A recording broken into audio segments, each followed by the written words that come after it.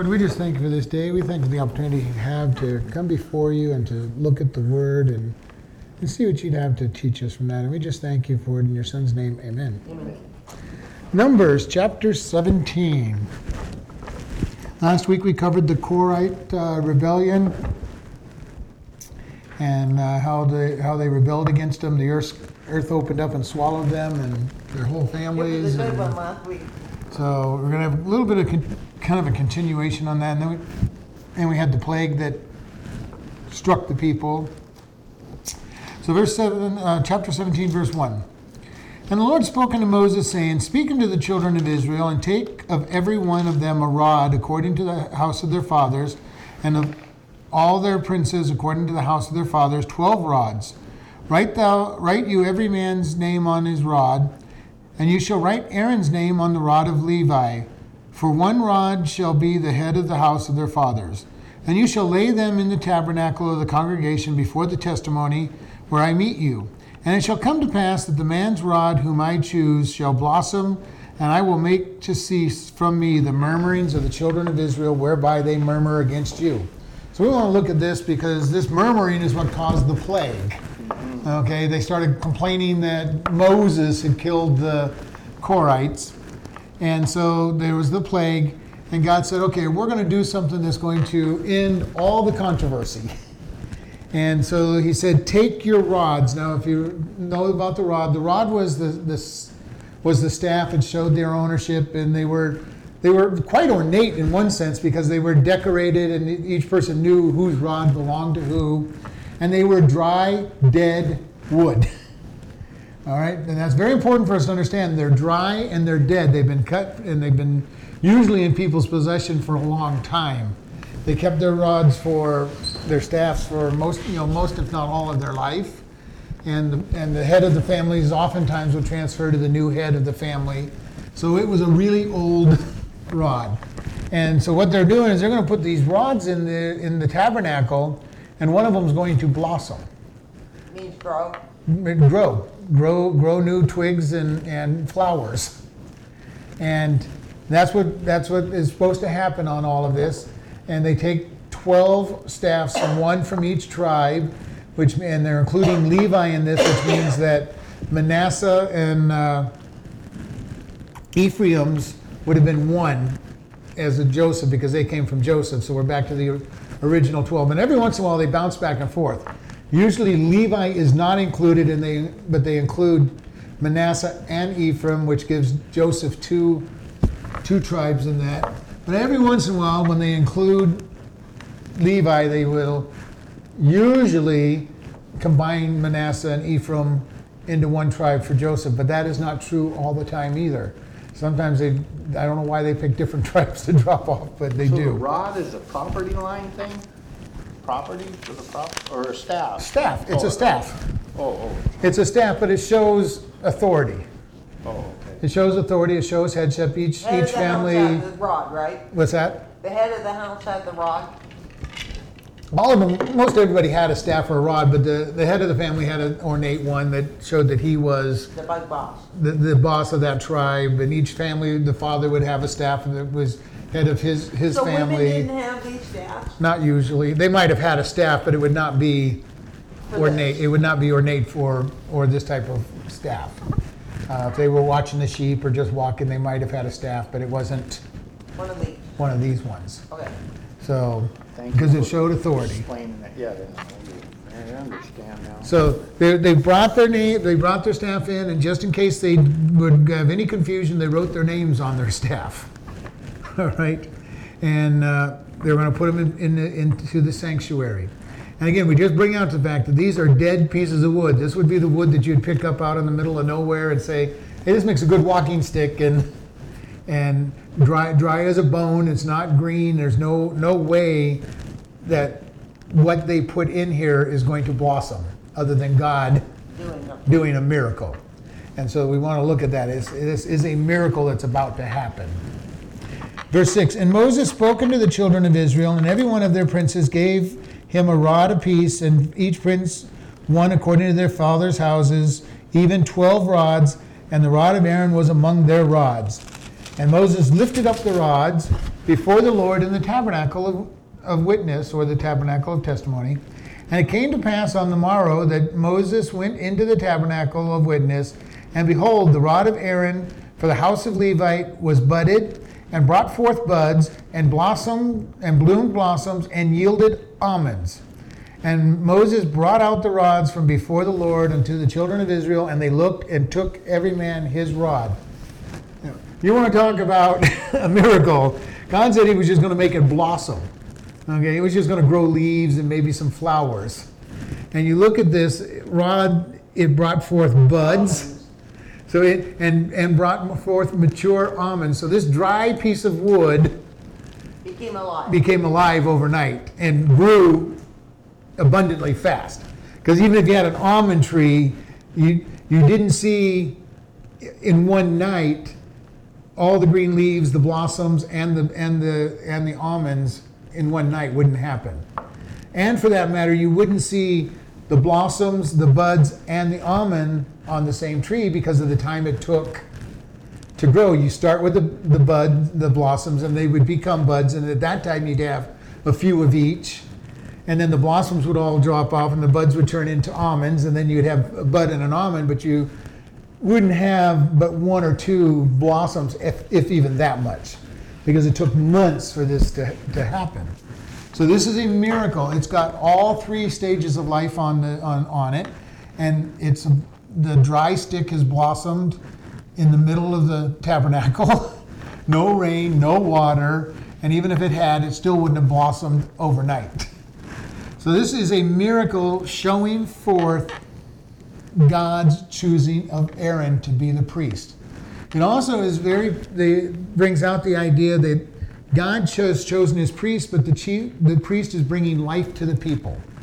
Okay, and she's showing, here's his stick, and here's the person I have chosen, and it symbolically represents that he brings life. Just as all teachers, prophets, pastors, we bring life to people because we expound upon the Word of God, and we teach the Word of God and bring life. And can people find life without a teacher? Yeah, you can get into the Word of God and find your own life. But it's a lot easier to be taught and be instructed. And we see that over and over again. The disciples were taught for 3 years, and they really didn't understand what it is they were being taught until the Spirit came into their life. And then they go, oh, now all the stuff that we've been taught makes sense. Paul, when he got saved, went to the backside of the desert for 3 years in Arabia and was taught personally by the Spirit. But he had also had a lot of teaching in the Word before that. So, yes, you can learn. But it is so much easier to share what you're learning with others and to be taught. If someone shows me, I know. But if I have to read it from a book, it might take me 4 times to catch on. And this is what this symbolism is. Here's your teacher, listen. And that is true of us even today. We all need teachers. And I've shared over and over, I need teachers, and I'm always listening to teachers so that I can get little different perspective, because I could get stuck in my own understanding, my own thoughts, and by listening to other teachers, I get this input that says, oh, that's different. I've never thought about that, or I haven't thought about it that way. And that is one of the biggest reasons we need teachers, to help us expand. If you've ever done anything as an expert or something you've done real well, you've done it the same way all the time, and then somebody comes in and shows you some little trick to make it simpler. If you're humble enough to listen to that little trick, you might find that you could have made it an easier job all along. And the same thing when we're teaching the Word. We all need teachers to help us understand in a different light and a different application. And this is one of the reasons why schools, Sunday schools and everything, like to have different teachers at each age group and different groupings, because you can get stuck knowing just what that person knows. And that is a dangerous place to be, because that person, if they've stopped learning, isn't giving you anything new. And there are many pastors out there that have done just that. They're going, well, I'm pastor now, I don't have to listen to anybody else, and you get stuck with whatever they know and their application of it, and not a good thing. And their people will stagnate and will not grow when that happens. And one of the things that was warned to me early on in my life is, as a pastor, make sure that I study for myself, not just for teaching people. I have to learn. I have to be instructed. And so it's very important for me to do that. I do my own Bible reading. I do my own study. And I also listen to a lot of teachers. A lot of good teachers that I appreciate and respect, and will listen to their teaching, come up with ideas, new thoughts, new ways to look at things, and always encourage people to do the same thing. I don't want to be anybody's only teacher, because you're limited on what I know. And so it's very important, and that's why I encourage people to be Bereans, study on your own. Go back and check out what's been said. And we want this. This is a great place for us to be, and this way life is brought out. And I've shared, church isn't the end all. You can come to church all the time and still end up being a bad person if you're not applying what you learn. But by coming to church, you have a greater chance of living a godly life and getting away from the bad influences. Verse 10, and the Lord said unto Moses, bring Aaron's rod again from before the testimony, to be kept for a token against the rebels, that you shall quite take away their murmurings from me, and they die not. And Moses did so as the Lord commanded him, so he did. And the children of Israel spoke unto Moses, saying, behold, we die, we perish, we all perish. Whosoever comes anything near unto the tabernacle of the Lord shall die. Shall we be consumed with dying? But aren't they're not going to die now? They're not dying now, and this is really a crazy statement that they're making. But when you look at what's happened, there's been several times when they've been called to the tabernacle and people have died. Yeah. Because judgment is falling on them. So now they're starting to associate the tabernacle with death and judgment. Because we saw the Korite rebellion where 14,700 died. We had the murmuring when they were murmuring against Moses about their food, and thousands died at the tabernacle. So they're beginning to associate the tabernacle not as a blessing and a place to meet God, but as a place of terror and judgment. And it's because they've been so stiff-necked and rebellious that this has happened. But they're coming to Moses, and Moses was told, take the staff and put it in the tabernacle. And we know that it actually ended up in the Ark of the Covenant. And anybody else remember the other two things in the Ark of the Covenant? Manna. And the manna. And The rod that buds. And the Ten the Commandments. Ten Commandments. Very good. So those three things were put into the Ark of the Covenant. And here Moses is putting this so that anytime they murmur and complain, you make yourselves the big shots. You can go to the ark and he can go pull this staff out and said, here's the staff that budded. And this staff that budded is going to be mentioned frequently through the scriptures as a reminder. The priestly tribe is Aaron, and they were chosen by the staff that was budded. I don't know that it ever came back out to be shown. I can't remember any place in the Bible where it was, and I don't know of any place in history where they took it out, but it's mentioned all the time. Aaron's staff that budded, that was his proof that he is chosen by God. And again, that whole idea of a staff coming to life enough to produce leaves, buds, blossoms, and almonds. It's amazing to think of what it did, and all done overnight. And so the people are coming, behold, we die, we perish, we all perish. And this is not what's happened. Every time they've come to the tabernacle, they haven't died, but there have been enough deaths when they've come that they're starting to get the wrong picture. And this is one thing we want to be very careful of. We never want to think of the Word of God as a hammer to hammer people with. And I know a lot of people have had that happen to them, where people have been hammered with the Word of God. This is what the Bible says, you've got to get right. And what that does is really drives people away from the Word of God, because they start to fear it. Rebel. They rebel. They fear, like, well, why do I want to go and be around such an angry, vicious religion? And when it's used when the word is used as a religious tool and hammering people with rules, it does drive people away. And God's full of grace and mercy and love, and he's saying, come, I've got good news for you. That's why we preach the good news. Now, the good news that you can be saved from hell. The bad news is hell. If you want hell and you choose hell, that's fine. You can have it. But the good news is God has provided a way out. That's what I told the Mormon boys. What they've been taught is that you have to work real hard and your good has to outweigh your bad to be accepted. And that is the sad part of all religion. Whether it be a Christian church that isn't really preaching the gospel, where they try to teach you got to do more good than bad, or the various cults out there, the Jehovah's Witnesses and Mormons, you have to do more good than bad. Catholicism is basically that way as well. You've got to do more good than bad. All religion is that way. And the whole purpose of motivating you is, if you want to get to heaven, you've got to be good. You gotta do good work. You got to be a good boy or good girl, or you won't go to heaven. And that's the problem with religion. It's all based on a bunch of rules. And when Christians talk, we know one thing: we're not dealing with rules. We're dealing with a relationship between us and the Father. And Jesus is the path to that relationship.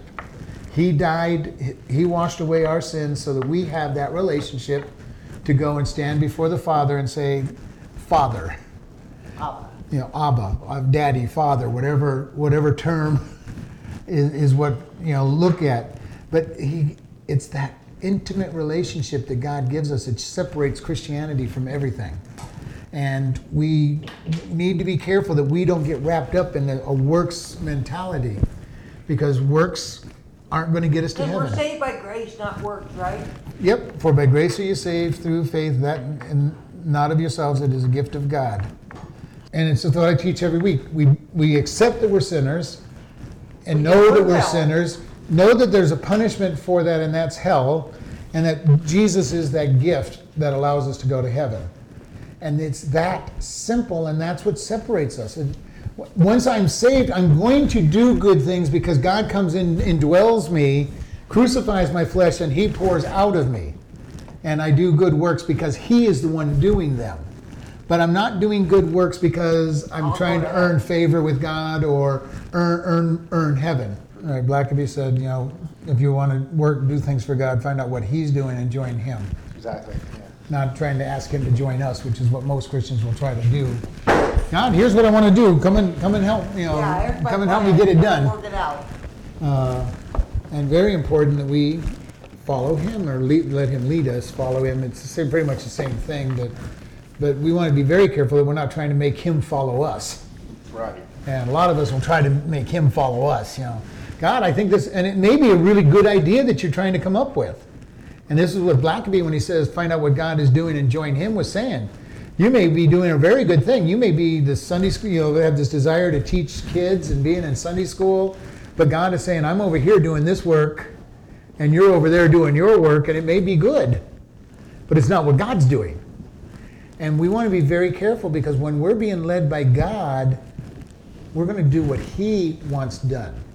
And when we go before the bema seat and our works are thrown into the fire, it's going to be wood, hay, and stubble, anything that we did. Stubble is pretty worthless. You can't really use stubble for anything. Hay is fairly substantial. You can use hay for some things. It makes good feed for animals, and it can strengthen mud, to make bricks and A mattress. a mattress. Wood is very substantial. You build things out of wood, but they all burn. And that can be anything that we do. Anything that we do in our flesh is going to burn. And it could be anywhere from stubble to wood. What God has done through us is the gold and silver and gems that will be rewarded for. Because what He does is not wood, hay, and stubble, and will withstand the fire. So when we are going through the bema seat, which is the judgment that Christians go through, and that's the judgment seat of Christ, we go to stand before Jesus, and He takes all of the works that we've done, He throws them in the oven, and comes out to see what comes out. And I loved it. One of the pastors that I heard a couple months ago said, and I'd never thought about it this way, He's not throwing our works in to see how much He can criticize and blame us for, but He's looking for the silver, the gold, the gems to be rewarded with. He's getting rid of all the garbage. He's like sifting through the garbage and throwing it in and saying, okay, what's garbage and what's precious? And he's looking for what to give us praise for. And when he said that, it made perfect sense. Jesus and God are always looking for what can he praise us for. He's not looking at what can I beat them over the head with. And I've taught this in various things, but I never applied it to the Bema seat. And I've talked about it. God's not playing whack-a-mole with us, waiting for us to pop our head up so he can beat us down. That's not what he's trying to do. He's not. But there's lots of people that have that vision of God. I always had the vision of God until I became a Baptist. Well, yeah, because if you're working your works-based system, you're always looking at God trying to beat up on you. And so many people have this idea that if I just stick my head up, God's going to smack it. I can't draw attention to myself. God is mean and nasty and just wanting to beat on me. And when we have that view of God, that's a sad view of God, because that's not what he's done. He's gave his son so that we can be saved. He gave his son so that we could be accepted and lifted up from the mire and the hiding and bring us up. And then reward us for what we allow him to do.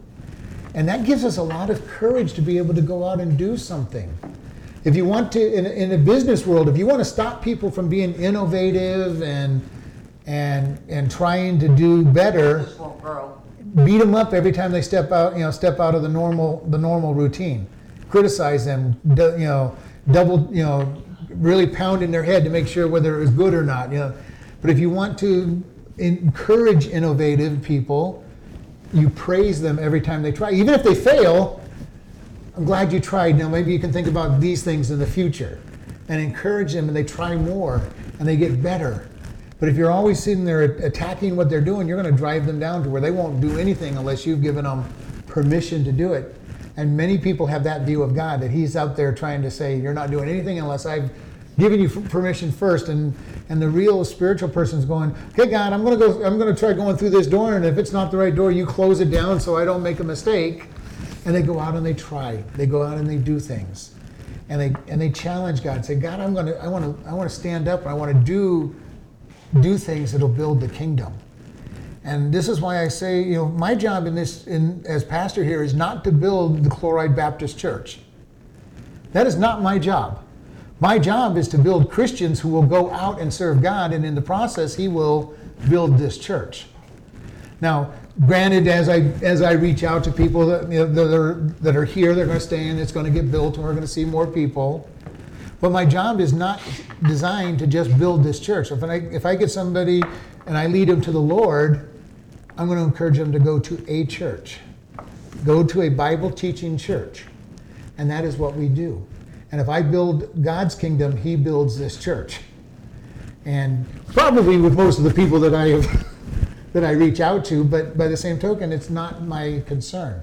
If they want to go to Golden Valley Baptist or Dolan Springs Baptist or drive into Kingman and go to one of the churches there, praise God, they're going to church. As long as it's one of the Bible preaching churches, I'm happy. And then God will put people in here. It's amazing to me that we get so many people coming from Kingman to come here to this church, or Dolan, to drive as far as they do to come here is just an amazing. Because it's you. Well, it's God. It's God working for Yeah. you. I don't want to take the credit because it could be anybody that God used here. I love to teach. I love to teach, and I think that's part of what brings certain people here. It's what brings over 1,000 people a month listening online. And this last month we had over 1,000 people again That's listening amazing. online. That's good. Isn't that amazing to you, Mark? Yeah. When you think our church is only 20-some people large and we reach 1,000 people a month, outside of it is just a. It's mind-boggling. It is. It's mind-boggling, and I don't know how they find us because I'm rigged the webpage to find if they put in Chloride or Golden Valley, but who in Russia is going to search for Chloride or Golden Valley? And none of that makes sense. And yet, this last month, 40% of the people that came to our website were from Russia. Huh. So I don't know. It's an amazing thing that God does something. And I'm looking forward to getting to heaven and find out who all these people are that have been listening for this last year, and the rewards that everybody's going to get for supporting the church and allowing this to happen, and allowing us to buy the recording equipment and the website and all that stuff that the church has allowed us to do, and see what God has got in store for us when we get to heaven, and how many people have been saved, or they're able to lead others to Christ because of what they learned. And it's going to be an amazing thing. And I don't say this to brag, but it's just an amazing thing. It's humbling to me to know that many people are listening all over the world and don't know who they are. But it is wonderful. And God is telling, the people are coming to Moses and saying, hey, we're all going to die, because every time we come to the tabernacle, somebody dies. But that's the warning they got. You had to be careful when you came to the tabernacle. You had to be ready. And if you came with the wrong motives, you could die. And it was said in the law, don't come with the wrong attitude. And so there is a lot of death, exposed to that. And the people are getting fearful. And they were told, hey, we're going to wander around in the desert for 40 years, which they didn't like, which we wouldn't like either. But if they had said, yes, let's go in and follow Caleb and Joshua, their 40 years would have been over, and they would have been in the land and with no problem. But when they rebelled, God said, nope, you're going to die. Okay, let's look at chapter 18. The Lord said unto Aaron, you and your sons and your father's house with you shall bear the iniquity of the sanctuary, and you and your sons with you shall bear the iniquity of your priesthood. And your brethren also of the tribe of Levi and the tribe of your father, bring them with you, for they may be joined unto you and minister unto you. But you and your sons with you shall minister before the tabernacle of witness. And they shall keep your charge and the charge of all the tabernacle, only they shall not come nigh unto the vessels of the sanctuary and the altar, and neither they nor you also die. And they shall be joined unto you, and shall keep charge of the tabernacle of the congregation for all the service of the tabernacle, and a stranger shall not come nigh unto you. And you shall keep the charge of the sanctuary and the charge of the altar, and there shall no wrath any more there shall be no wrath any more upon the children of Israel. And I, behold, I have taken your brethren, the Levites, from among the children of Israel. To you they are given as a gift for the Lord to do the service of the tabernacle of the congregation. Therefore you and your sons with you shall keep your priest's office for everything of the altar and within the veil, and ye shall serve. I have given your priest's office unto you as a service of gift, and the stranger that comes nigh shall be put to death. All right, so this is basically bouncing off of this last part of 17, and people crying, we're going to die. Yeah, we're all dying, we're all dying. And so the Lord is telling Moses, tell Aaron that his sons and him shall bear the iniquity of the sanctuary, and you and your sons with you shall bear the iniquity of your priesthood. In other words, when it comes to the sanctuary, they're responsible to keep it pure. And if they don't, they're going to be judged. Okay? So God is now limiting to the people, saying it's not you that's going to, if something happens in the tabernacle, you're not the ones that are going to be disciplined. Now, we're going to see them getting disciplined quite often for rebellion and all of that. But as far as the sanctuary is going, Aaron and his sons were instructed to keep the people away from various items, and primarily the altar, and we saw the inner court, the holy place, and the holy of holies. And in those places, the inside the tabernacle was strictly for the priests, and the altar was for the priest to deal with. All right, so we see that aspect. Now the Levites were going to be able to help them butcher the animals and skin the animals and clean everything up and carry things in and out, but they weren't to put things on the altar, and they were not to be dealing with the inside of the tabernacle, and especially in the Holy of Holies. And only one person once a year could go into the Holy of Holies, but that hasn't been established yet. Moses has been going back and forth quite often into the mercy seat and into the Holy of Holies, and we see him doing that frequently, and that hasn't changed. That rule hasn't gone into place yet. But right now is where we're starting to see that transition. Okay, only the priest can go in here. Only the priest can go into the Holy of Holies. Only the priest can go in and offer sacrifices. And this is what God's saying. You, Aaron, you and your sons are responsible for this. And they're now going to be the watchmen. They're going to be the ones that says, stay away. You know, if you get too close, it means death. And lots of people like to cross lines. I used to be that way. I used to like crossing lines. When I was told you couldn't do something, it's like, Tell me I can't do it. yeah, I want to go do it, because you said I couldn't. And here's a new line that they're being drawn. And this line's pretty serious, death if you cross it. And so the ones responsible to make sure that it happens is the priest. They're to keep an eye on it. No, stay away. It's death to go across that line. And so we see this, and it says that they shall keep charge in verse 3, and the charge of the tabernacle, only they shall come nigh unto the vessels of the sanctuary and the altar, and neither they nor ye also, they nor you also die.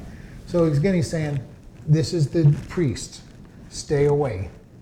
Do not go into the holy place. Do not go into the Holy of Holies. Do not touch the altar. And this is something that's going to be for all generations. Don't touch the altar. Don't touch the hooks and the spoon, and the snuffers and all the other stuff that we've talked about being created. And verse 4, and they shall be joined unto you and keep charge of the tabernacle of the congregation for all the service of the tabernacle, and a stranger shall not come nigh to you. So he said, you've been given the Levites. The Levites were a gift to the priest, that God said. And remember, God chose the Levites. Why did God choose the Levites to serve him? Does anybody remember? They didn't get any land. They're not going to get any land. And they take care of the tabernacle. Their job is to keep it, but why did he choose the Levites? There's a particular reason. It comes from Exodus, right? It came from Exodus, yes. I remember that. I don't remember the exact cause. All the firstborn of Israel belonged to God. Oh, And so God took the Levites instead of every firstborn.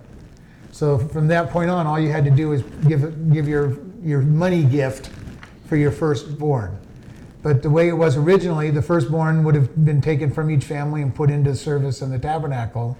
And God said, no, I'm going to take the tribe of Levi as the replacement for the firstborns.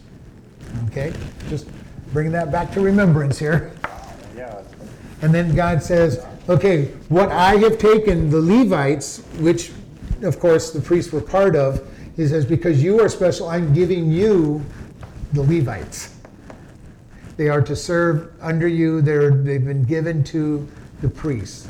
So God says, I'm taking my gift that the people gave me, and now I'm giving it to the priests. And this is pretty special when you think about that. God's saying, and this whole chapter is about God giving the priest things that was given to him. It's a very wonderful chapter to be into. And he's saying, I'm giving you the Levites. They belong to you, the priest tribe. And it says, and you shall keep the charge of the sanctuary and the charge of the altar, and there shall be no wrath anymore upon the children of Israel. And I, behold, I have taken your brethren, the Levites, from among the children of Israel, and they are to be given as a gift for the Lord to do the service of the tabernacle of the congregation. Therefore you and your sons with you shall keep your priest's office for everything of the altar and within the veil, and ye shall serve. I have given the priest's office unto you as a service of gift, and the stranger shall not come nigh. So he's saying, you've been given a gift. Priest, this is your gift. Pastors, this is your gift. Teachers, this is your gift. We all have gifts that he gives us. And in this case, I love the way he put it, that the priests have been given a gift of service. And it's important for all Christians to understand, what is your gift? What is your gift before God? Work with it. And how do you find your gifts? Most people want to be just, have God supernaturally speak, this is your gift. The best way to find your gift is keep trying things in the church till you find out something that God has gifted you to do, and you do good at it. And this is important because there's jobs that need to be done in a church. And somebody tries working with children and finds out they can't stand being around children, they obviously don't have a gift of working with children. If they get into a Sunday school class as the teacher and and struggle and work and can't do it, then they're probably not gifted to be the teacher of Sunday school. And so it is important. I knew that I was called to be a pastor long before I ever became a pastor. I knew that God had done it. And others knew. I've had people calling me pastor most of my life, even though I wasn't quote unquote ordained or selected as a pastor, but they saw the gift and the call and would oftentimes call me pastor. And I'm going, well, I'm not officially a pastor. They go, well, God has shown us that you are. And I'm going, okay, because I knew that I would be. So I wasn't going to argue with them because I knew where I was supposed to be and where I was headed. But we need to find out what it is that God's asked us to do. And some people spend all their life not knowing what their gift is. Others find their gift quickly. And I love being around evangelists, people who share God's gospel everywhere they go. And they do it so easy. And if you talk to them, they don't think they're doing anything special. And that is the one place when you don't feel like you're doing anything really special, you can be pretty sure that you're doing walking in God's call. I love being a pastor. I love every bit of it because I've been doing it all my life anyway. And it's just what I do, and I don't feel like it's all that great. People will tell me how blessed they are, and it's like, okay, great, fantastic. All I'm doing is enjoying what God has allowed me to do. Today at the prison, I was able to just wander around talking to different people, shared the gospel with a couple of people, and just shared with people. And it was a great time of just ministering to people. And this is where we want to be. What has God called you to do? Go find it. And in doing what I've always done, except now I get a little bit of pay for it. So it's wonderful and it's great. Good attitude. But it is true that once you find something that God has gifted you to do and you enjoy doing, it is no longer work. All right, verse 8. And the Lord spoke unto Aaron, behold, I also have given you the charge of my heave offerings of all the hallowed things of the children of Israel. Unto you I have given them by reason of the anointing, and unto your sons by an ordinance forever. This shall be yours of the most holy things, reserved from the fire, every oblation of theirs, every meat offering of theirs, every sin offering of theirs, every trespass offering of theirs, which they shall render unto me, shall be most holy for you and for your sons. In the most holy place shall you eat it, every male shall eat it, and it shall be holy unto me. And this is yours, the heave offering of their gift, and the wave offering of the children of Israel. I have given them unto you and your sons and to your daughters with you by the statute forever. Everyone that is clean in your house shall eat it. All the best of the oil and all the best of the wine and of the wheat and the first fruits, them shall you, which they shall offer unto the Lord, which I give given you. And whatsoever is first ripe in the land, which they shall bring unto the Lord, shall be yours. Everyone that is clean in your house shall eat it. Everything devoted to Israel shall be yours. Everything that opens the matrix of all the flesh, which they bring unto the Lord, whether it be the men or a beast, shall be yours. Nevertheless, the firstborn man shall thou surely redeem, and the firstling of the unclean beast shall you surely redeem. And those that are redeemed from the month old shall you redeem, according to your estimation, for the money of 5 shekels, after the shekel of the sanctuary, which is 20 gerahs. But the firstlings of a cow, and the firstlings of a sheep, and the firstling of the goat, you shall not redeem. They are holy. You shall sprinkle their blood upon the altar, and burn their fat on the offering made by fire for a sweet savor unto the Lord. The flesh of them shall be yours, as the wave breast and the right shoulder are yours. All the heave offerings and the holy things which the children of Israel offered unto the Lord I have given you, and your sons and your daughters with you by statute forever. It is a covenant of salt forever before the Lord unto you and to your seed. Read one more paragraph there, it was a long one. The priests are being taken care of by God by what's given to him. Again, that's what this was all about, and we're going to tear it apart a little bit. But in many of the civilizations around them, the priests were very wealthy. Okay, they had land, they had money, they basically could have been royalty if they wanted to be, but they were happy being priests. If you remember back in Genesis 47:22, Joseph was able to buy all the land of Egypt and all the people of Egypt except what belonged to the priest, because they had their own portion from the king. And in Nehemiah, if you remember from our classes in Nehemiah, the priests were temporarily being provided for by the king's tribute that was coming to them.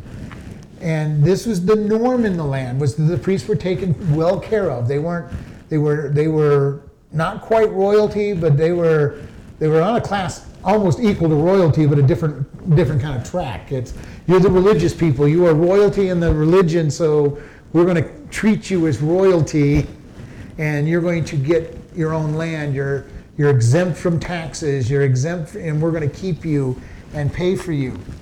The priests in Israel did not have that type of relationship, but God more than provided for them when the people were obedient.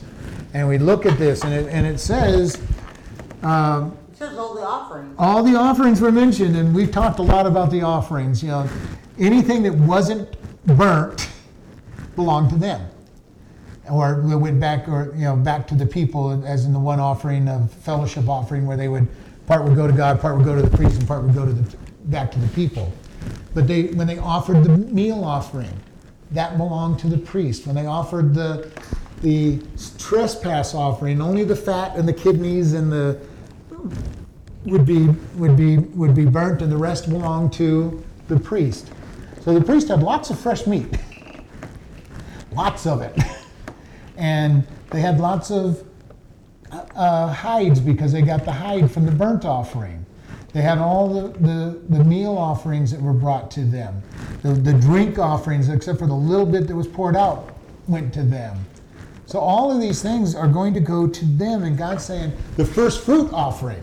We haven't talked about the first fruit until just now, but the first fruit is when your harvest came in, and usually with a harvest you could get more than one picking out of.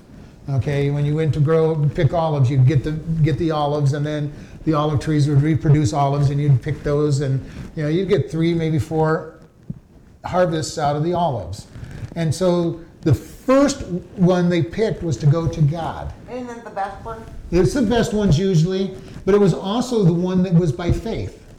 God, I'm going to give you the first one. I know there should be 2 or 3 more following this. There should be 2 or 3 more following this, but I'm giving you the first. And if you don't bless us, we're not going to have anything. Because who knows? You could have a fire that wiped out your trees. You could have a hailstorm that wiped out, or a locust swarm that wiped it out. So it really was a faith step to say, God, you're getting the first of this harvest. And so first fruits was one of their harvests that they were to be given. The wave offering, which we talked about, and the heave offering that we talked about, they get the best of the oil, the best of the wine, because they're getting the first fruits of all of those. And so this is what we're looking at. And the first ripe of the land that belonged to them. And everything about that was devoted to God. And the people were given to God. As far as they were concerned, they were given to God, and then God was giving to his servants. And then he later on will tell us that they were to give back to him. Okay, they were to go ahead and re-give back 10%. Well, they were to make sure that they gave to God to be burnt. And there's a lot of people out there are a lot of pastors out there that don't tithe. Because they look at it, well, if I tithe to the church, then I'm really paying myself. Well, then tithe to some other church. And if that's the way you think, tithe to some other ministry or some other church. But it's important that even leaders have that discipline of giving God their 10% or more, and saying, here, God, I'm giving to you because you've given to me. It's amazing how God blesses when we honor him. And to me it's an amazing thing, because just 3 years ago this church was struggling to get $300, $400, or $500 a month in offerings, and we do that now in a week's time. A lot of times, we're doing, this last month we did over $3,000. God will provide. I'm not worried about anything at all, because I'm just happy Because we've gone from a $600 a month budget to this last time we did the budget, we put together, what was it, a $2,300 a month budget? And we're meeting that. And we're meeting it. This last month, we exceeded it, which I never thought we would. When we put this budget together, I never thought we would hit the budget, much less exceed it, because we jumped it by $300 or $400 for a month. God is changing this church and making things happen, and we're going to see great things from it. And who knows? I mean, I don't know how many people we've touched. We're not getting many people saying I got saved or anything. But for 3 years in a row, we've been part of a parade that's given out tracts and Bibles to hundreds of people that many of them don't live in town. So who knows where they're going and how they've been touched and whether they're going to church somewhere else because of what we've done. We're online on the radio. We are reaching out, touching people, and we're not hearing about great salvations. But when we get to heaven, We'll find out. we'll find out if anybody's been touched. And you cannot give God's word out without something being rewarded You for throw it. out a- All of these gifts belong to the Levites, and what was given to God basically belonged to them.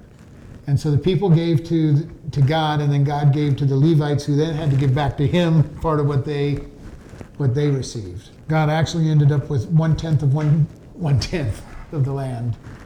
So, but it is very important, and this is why in churches, the largest amount of money usually is paid out to a pastor. The largest percent goes to pastors because the pastors are what's needed to teach and do the service. And it's biblical because that's what they did to the Jews. In the Jewish synagogue, the money went to the Levites and the priests. And in their case, all of it went to them, and they served and they did the cleaning and all of that. But so we want to look at that and see what's happening. And we're going to close here. Lord, we just thank you for this day. We thank you for the opportunity we have to look at what you've done. We thank you for you showing us that leaders are important through the selection of Aaron, through the rod that budded. We thank you that you think of the leaders in the sanctuary and the church to be important enough that what is given goes to them. And we thank you that we will see that attitude and movement around in our church. And we just thank you in Jesus' name. Amen.